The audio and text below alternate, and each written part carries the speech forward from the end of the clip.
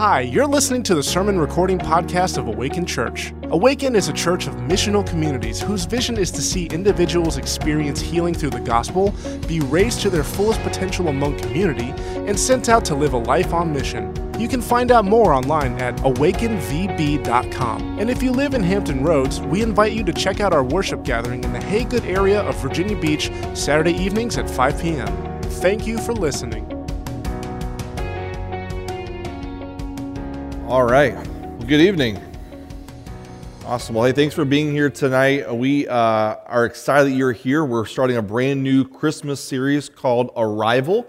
It's a series that we are doing, obviously centered around the Advent season for Christmas. So, as Pastor Jeff said, we are taking the next few weeks to kind of celebrate Christmas. Some of you guys, it is your favorite holiday. And I'm a personal Thanksgiving guy myself, but I'm also a really big Christmas fan. There are 3 Watkins household rules that we kind of hold to, 2 that are known pretty well, and 1 that just goes unspoken. Listen the first time, be kind to everyone, and don't decorate till after Thanksgiving, right? The last one's kind of an unspoken rule that Emily doesn't know that one super well, but the other 2, memorize, right, down pat. So, but those are our 3 household rules that we kind of go by.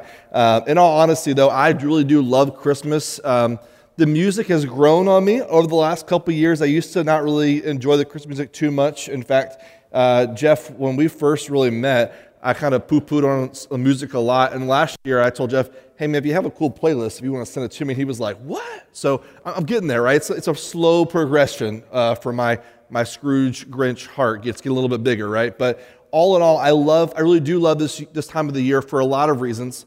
And maybe if you kind of look around, right, not all the world celebrates Christmas the way that we do as believers, but there is this, I'm going to call it this cultural Christmas or holiday season that really wherever you go, especially within the United States, you experience cultural Christmas sometime around Thanksgiving until the end of the year.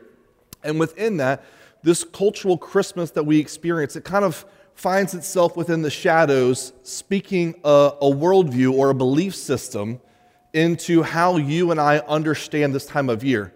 Another big word would be maybe your eschatology, but it's this belief system that our culture speaks into, and unfortunately, I think it does more damage than good, but on surface, it looks really, really beautiful. And so let me give you some examples. One of the first things that our cultural Christmas suggests to us or presents this idea to us is this concept of togetherness. This idea of coming together. You see it in commercials, movies, songs. You see it woven throughout print ads, media, all kinds of forms. This idea of togetherness. And obviously we support that. We just did an entire series called Better Together.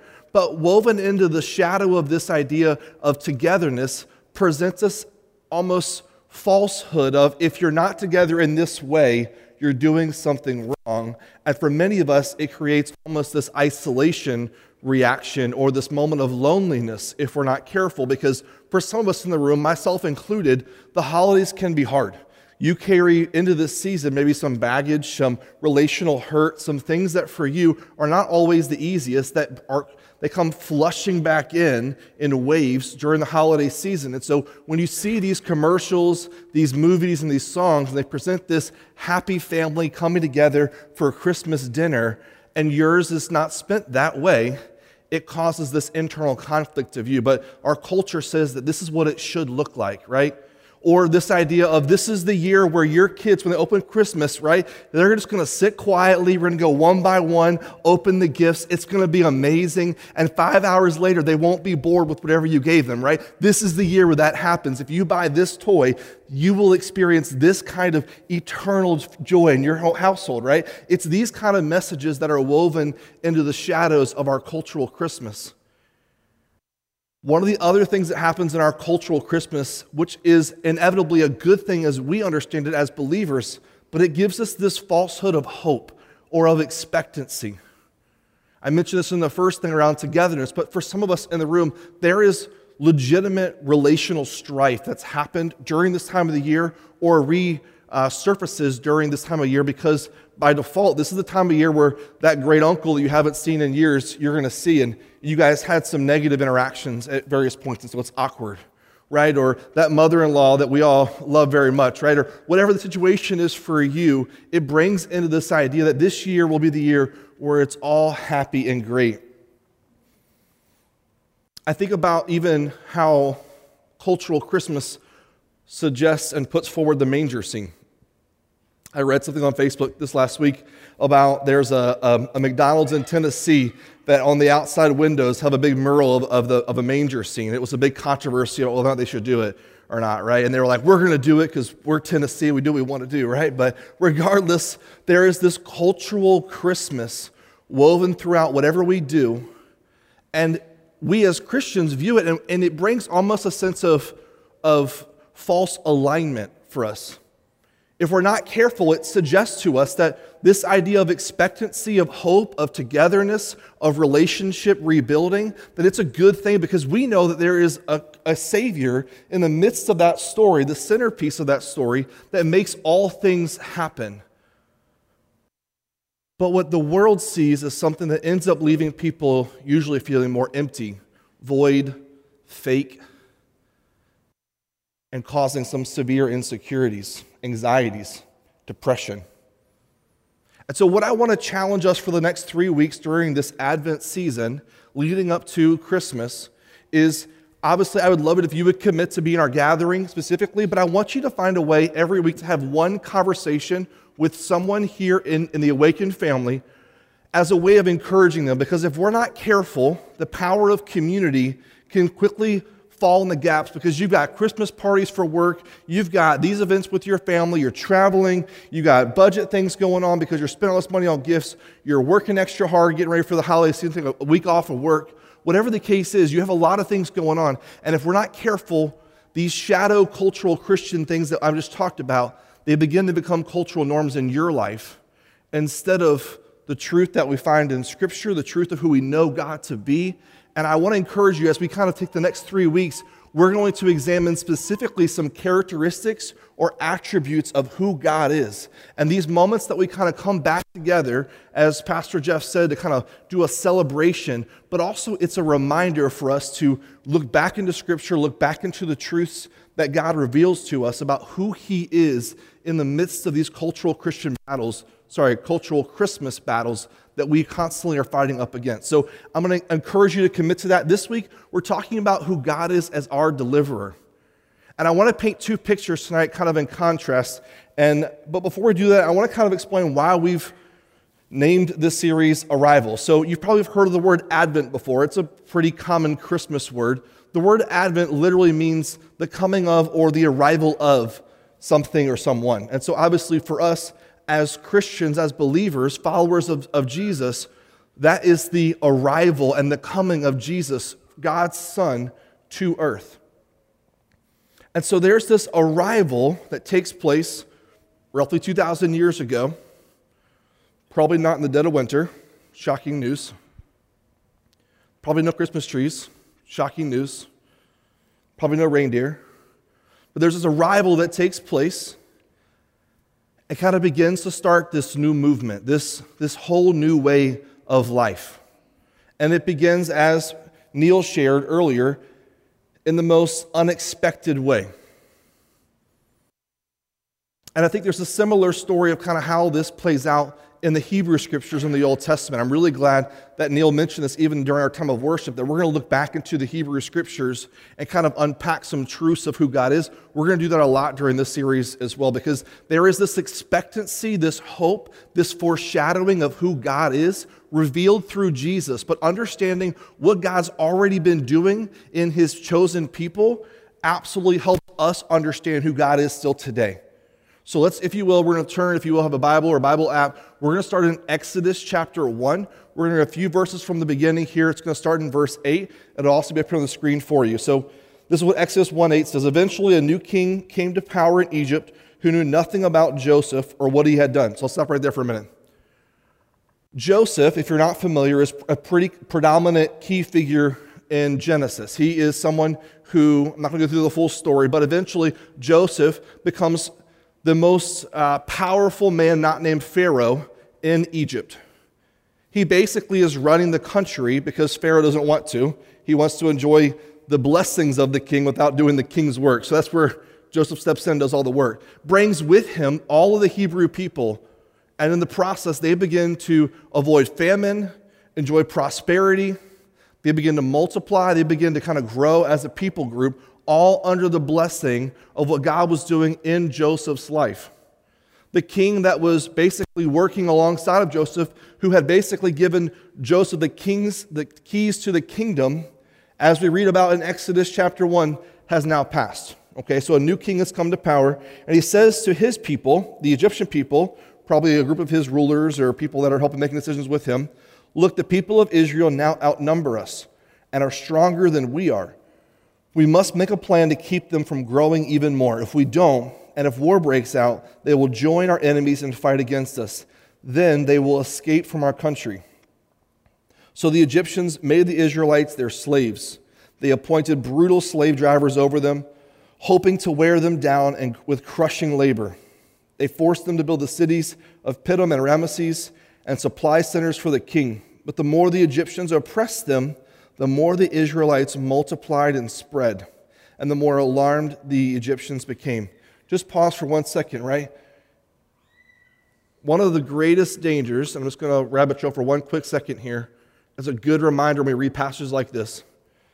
The church, the body of believers, and the chosen people, the Hebrew people, have usually, if not almost always, multiplied under oppression in a way that no one expects them to. It's when things become complacent and easy. Think about the Roman Empire, think about us today, where it's just easy to be a Christian, where things become stale and complacent. But you look at other cultures, like in the Asian culture, or other communities where there is moments of oppression, and it's thriving. There's something about the Spirit of God that when the world and the forces of this world try to oppress the people of God, that God begins to multiply, do something that no one expects it to do. That's what's happening here. Let's see, sorry, I lost my train of thought there. Blah, blah, blah. So let's see. So the Egyptians worked the people of Israel without mercy. They made their lives bitter, forcing them to mix mortar and make bricks and do all the works in the field, and they were ruthless in all their demands.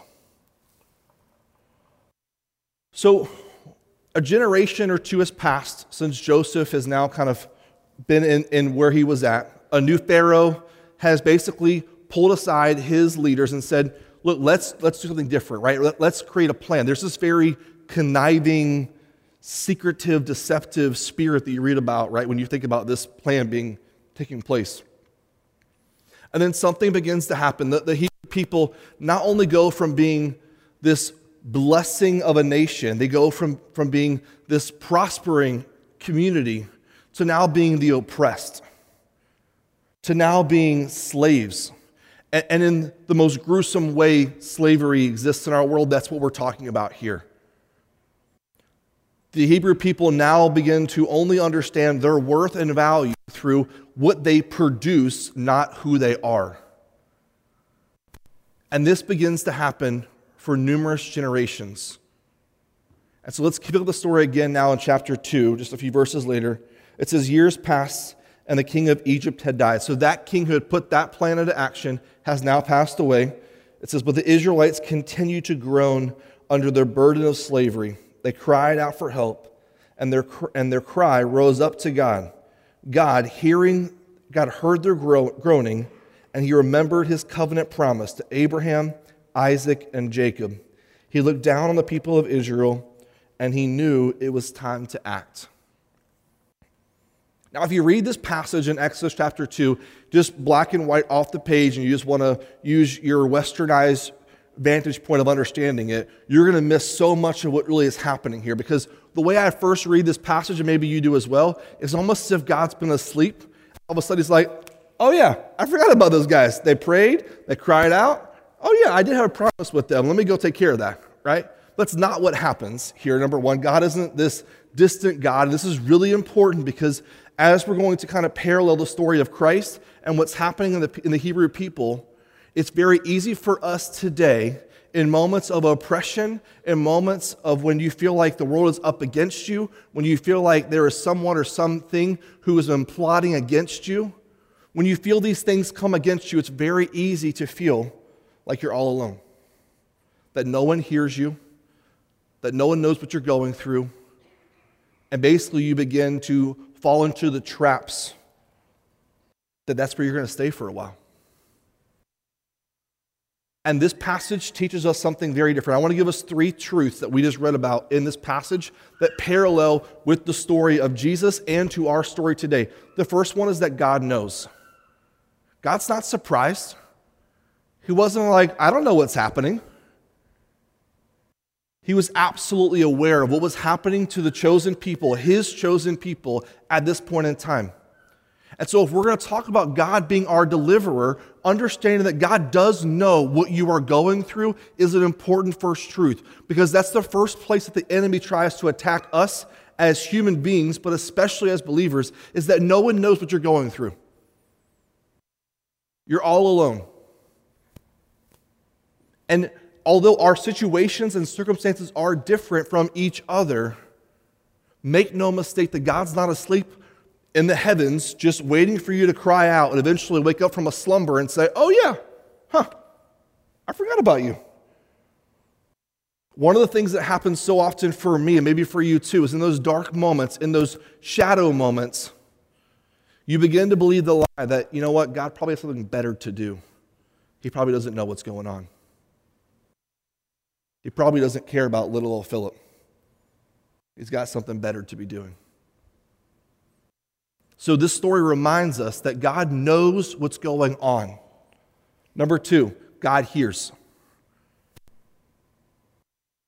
Man, I know in my life there have been seasons where I pray and pray and pray, and it feels like I am just talking to an invisible wall. I look crazy, and frankly, I feel crazy, right?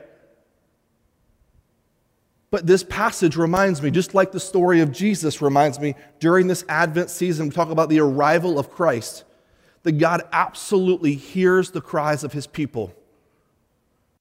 That when we cry out to God, when we pray, that God absolutely hears us. And this leads me to the third promise, is that God begins to deliver. God intervenes. God begins to work. And this is the thing that frustrates you and I to no ends, is that if we're not careful, we expect God to know what we're doing, to hear what we're crying out for, and then begin to work in the way that we want him to do all those things. And when those things don't happen, it causes doubt, it causes these insecurities. But in the story of the Hebrew people, God absolutely is beginning to go to work at the right time and the right moment. This story of deliverance is absolutely one that begins to paint a picture and a foreshadowing of how God begins to rescue his people.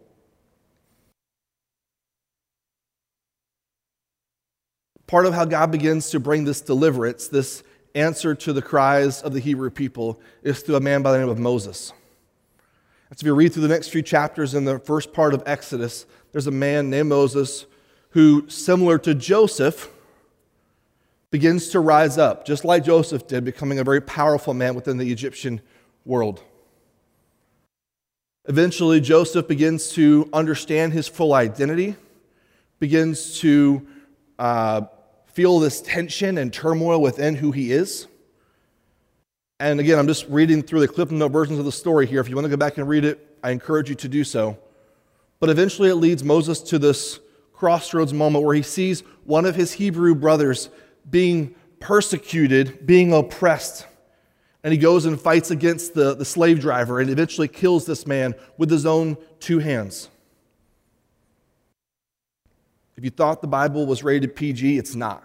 Newsflash, right? Moses basically kills the man with his own 2 hands, thinks he gets away with it, until a few days later he's hanging out with some people and he mentions something, and the Hebrew man said to him, "What, are you going to kill me like you killed that Egyptian guy?" And he realized he's been seen, so he flees. He runs out and he begins to basically be a shepherd. And in the process, God meets him where he's at through the story of the burning bush. And in that, Moses begins to argue with God, speaking to him, basically saying, "You don't understand, I have a stutter. Well, I'm not good enough. well, and every excuse he has, God says, I know. That's why I'm here. I know. I'm doing it for you. Well, what happens about this? Well, I know. I'll send Aaron with you as well. He's an idiot. He'll mess it up for you a few times, but we'll get through that together, right? At every point in the message that God is speaking to Moses, God is not saying, Moses, you can do it. God's saying, I'm going to do it. And that truth is also important because the story of Christmas is not one of you and I, we can do it.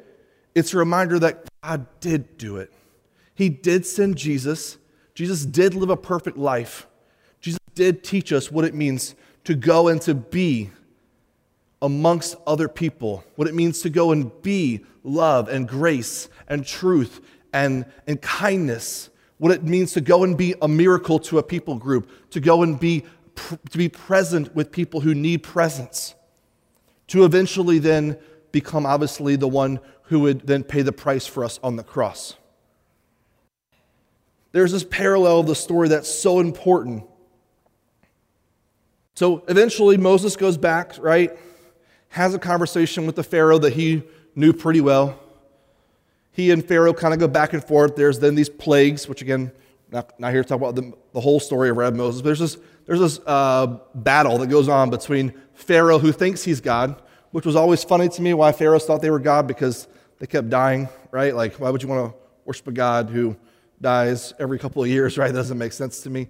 But regardless, there's this cosmic battle that's taking place. And eventually Pharaoh gives up and lets the people go. If you want to read the whole story, you can read it. You can watch Christian Bale do it, right? Wasn't he in the movie about Moses? Didn't he play Moses at some point? Who was it? No, not the old one. Sorry, Lisa, not trying to show your age. Wasn't there a recent version of Moses? Wasn't there a new, was it Christian Bale or something? Thank you. All right. Sorry, Lisa, I wasn't trying to throw you under the bus, but I wasn't trying to go back to that movie, The Ten Commandments, right? I'm going to get killed for that one later. All right, so anyway, what happens is obviously in that moment, Pharaoh lets the people go. Then he feels the sense of pride. He sends his chariots, right, to chase after them. And then let's pick up the story here in Exodus 14. This is where I want to kind of land the plane this evening. It says, but the people of Israel had walked through the middle of the sea on dry ground, and the water stood up like a wall on both sides. This is how the Lord rescued Israel from the hands of the Egyptians that day. And the Israelites saw the bodies of the Egyptians washed up on the seashore. When the people of Israel saw the mighty power that the God had unleashed against the Egyptians, they were filled with awe before him. They put their faith in the Lord and in the servant Moses. So what does this have to do with Christmas?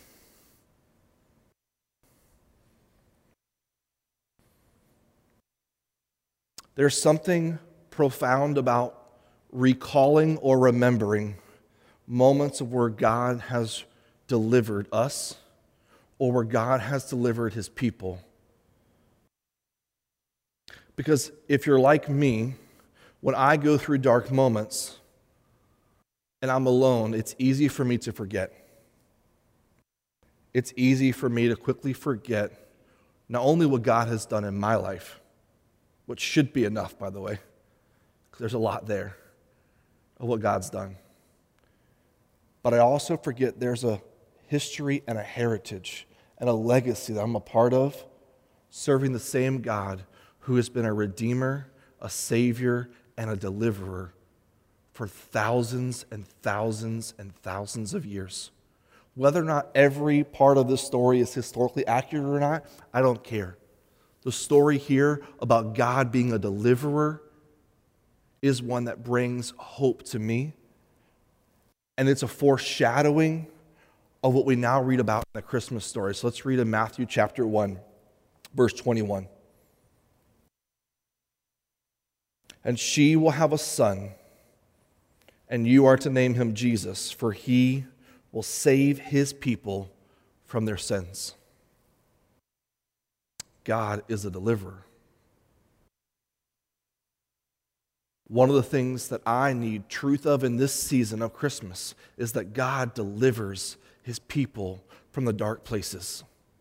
Because whether or not you walk into this space feeling oppressed, whether you feel like you've been going through things this last calendar year that have brought a lot of turmoil in your life, maybe that Pharaoh who plotted against his people, maybe you've had something happen in your life where you feel like there have been things plotted against you this year and you're the recipient of a manipulative or conniving plan. Regardless of where you find yourself feeling in this story, the truth is for all of us that although God externally delivered his people, the Hebrew people, God sends Jesus to eternally deliver us. That God does both. And I forget that.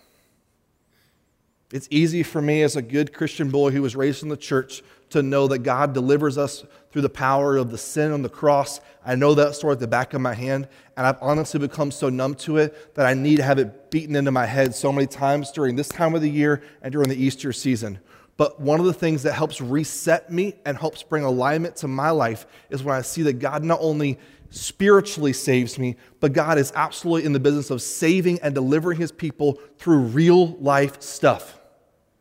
That God's not asleep upstairs waiting around for just eternity to save me. That God absolutely is a proactive God who hears his people, knows what's going on, and is at work right now in ways that you and I don't understand or can't see, saving us.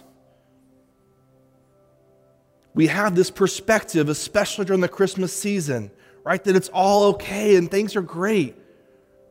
But man, Christmas can be hard. I lost my dad when I was a teenager. Man, holidays suck for me some years. Some years are okay, some years are not. I'm a divorced pastor. Man, holidays can suck for me sometimes. They can be hard. But I'm not here to throw a pity party. I'm here to tell you a story. That God is taking the spiritual sandpaper and reminding me in these moments that I am a God who delivers. I want to bring up these last three things that we talked about just a few minutes ago. They're so simple, yet they're so profound for me right now. That God absolutely knows my story. God knows your story. He knows when there's been moments of oppression, whether they've been brought on by your own actions, your own sins, or by other people. God knows the oppression you felt in your life, externally or internally. That God hears you, that your prayers don't fall on deaf ears. The power of the story of Jesus is that he eventually rises back up to join his Father in heaven, and the scriptures say that he is interceding, he's praying for you and I right now to his Father, interceding on our behalf, that our prayers are heard. And that I need to be reminded that God externally and spiritually is a God who delivers his people. Man, it's easy to watch Christmas movies and think about the hope or this expectancy of how all things work together, right? Whether it's a Red Ryder, a BB gun, a bonus that you're expecting from your boss to buy that swimming pool, right?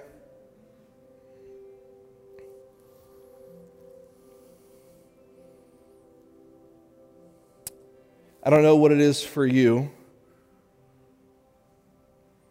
but I know for me that most of what I share tonight is not new information, but it does something to my spirit when truth is spoken back into my life. My goal as one of your pastors, as the teaching pastor here, is not to deliver some magnificent new revelation to you every week. My hope is to peel back a piece of what God's doing in my life, expose a little bit of what God is stirring in my heart, and maybe parallel that with some alignment that maybe you can experience in your life. Because like I've shared, the holidays don't always end up at the Christmas dinner where everyone gets along, where the kids open the gifts and it's simple bliss in the household, where mom and dad don't fight about budget, where there's no like amazing Lexus with a big bow waiting outside. I don't know how that happens anyway, right? If you're married, like, how do you buy a car? Anyway, that's a whole other story. That's not how God works. How God does work is He takes these moments for us and breathes in the still small voice, I know, I hear, and I am delivering. Not I will deliver, not one day I'll get around to it. I am in the work of delivering you right now. You may not see it all play out. You may not see it all in your perspective right now in this moment, but I promise you that as I, even a few years removed from going through my divorce, I've already seen in the midst of how God, I press into Him, how God delivers me in these moments. Not because of anything I do other than just show up and try and make it through every day. Tonight and during this holiday season, do not let the shadows of the cultural Christmas dictate your story. It will leave you feeling empty and void. There is truth here that God sent His Son to save His people from the sins of the earth. And if that story doesn't stir up something within you, that God is a God who delivers, that my God, your God, is a God who is a deliverer, I don't know. Come back next week. Maybe someone else will stir your heart. I don't know. I want to encourage you tonight. You're not alone.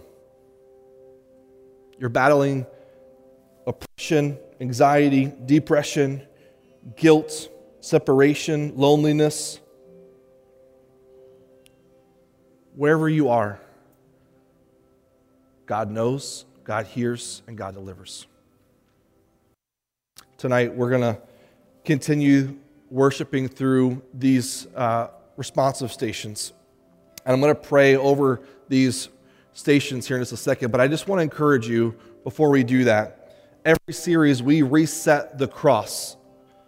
In case that's news to you, but every series, we pull the sticky notes off and allow, obviously, space for new ones. And the reason why we do that is because we save those and pray over things that's happened, right? And I get the chance every now and then to read these, and I don't know who wrote them, right? Some of them are mine.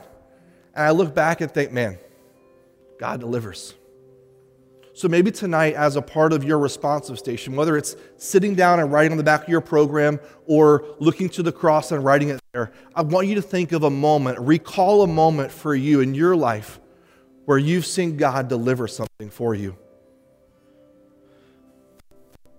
It's so hard in those moments of oppression to stop and look back at the pillars of deliverance. But it's in those moments where God reveals His true character to us. Let's pray. Heavenly Father, I thank you for you are a God who delivers. You are a God who knows and a God who hears. You're not asleep. You're not waiting around for me to make enough noise, throw the biggest temper tantrum. You're already at work. You love us as your children. And you desire for us in the moments of darkness, when the world seems like it's caving in around us, you desire for us to look back at you, because I know, God, I am not my deliverer. I cannot save myself. And I need to be reminded that I serve a God who is, who was, and will be forever and ever my deliverer. God, would you speak that truth into our hearts? Would you make this Christmas season one that reminds us that you are a God who breaks through the cultural, empty, false belief systems and says, I am a God who delivers. God, would you make that cling to our hearts in this season? Would we find people to speak truth to us and over us in this Christmas season? And may we as your people be reminded that we are not alone, that you deliver not just one of us, but us as your bride, not only for eternity's sake, but now on this side of heaven as well. In Jesus' name, amen.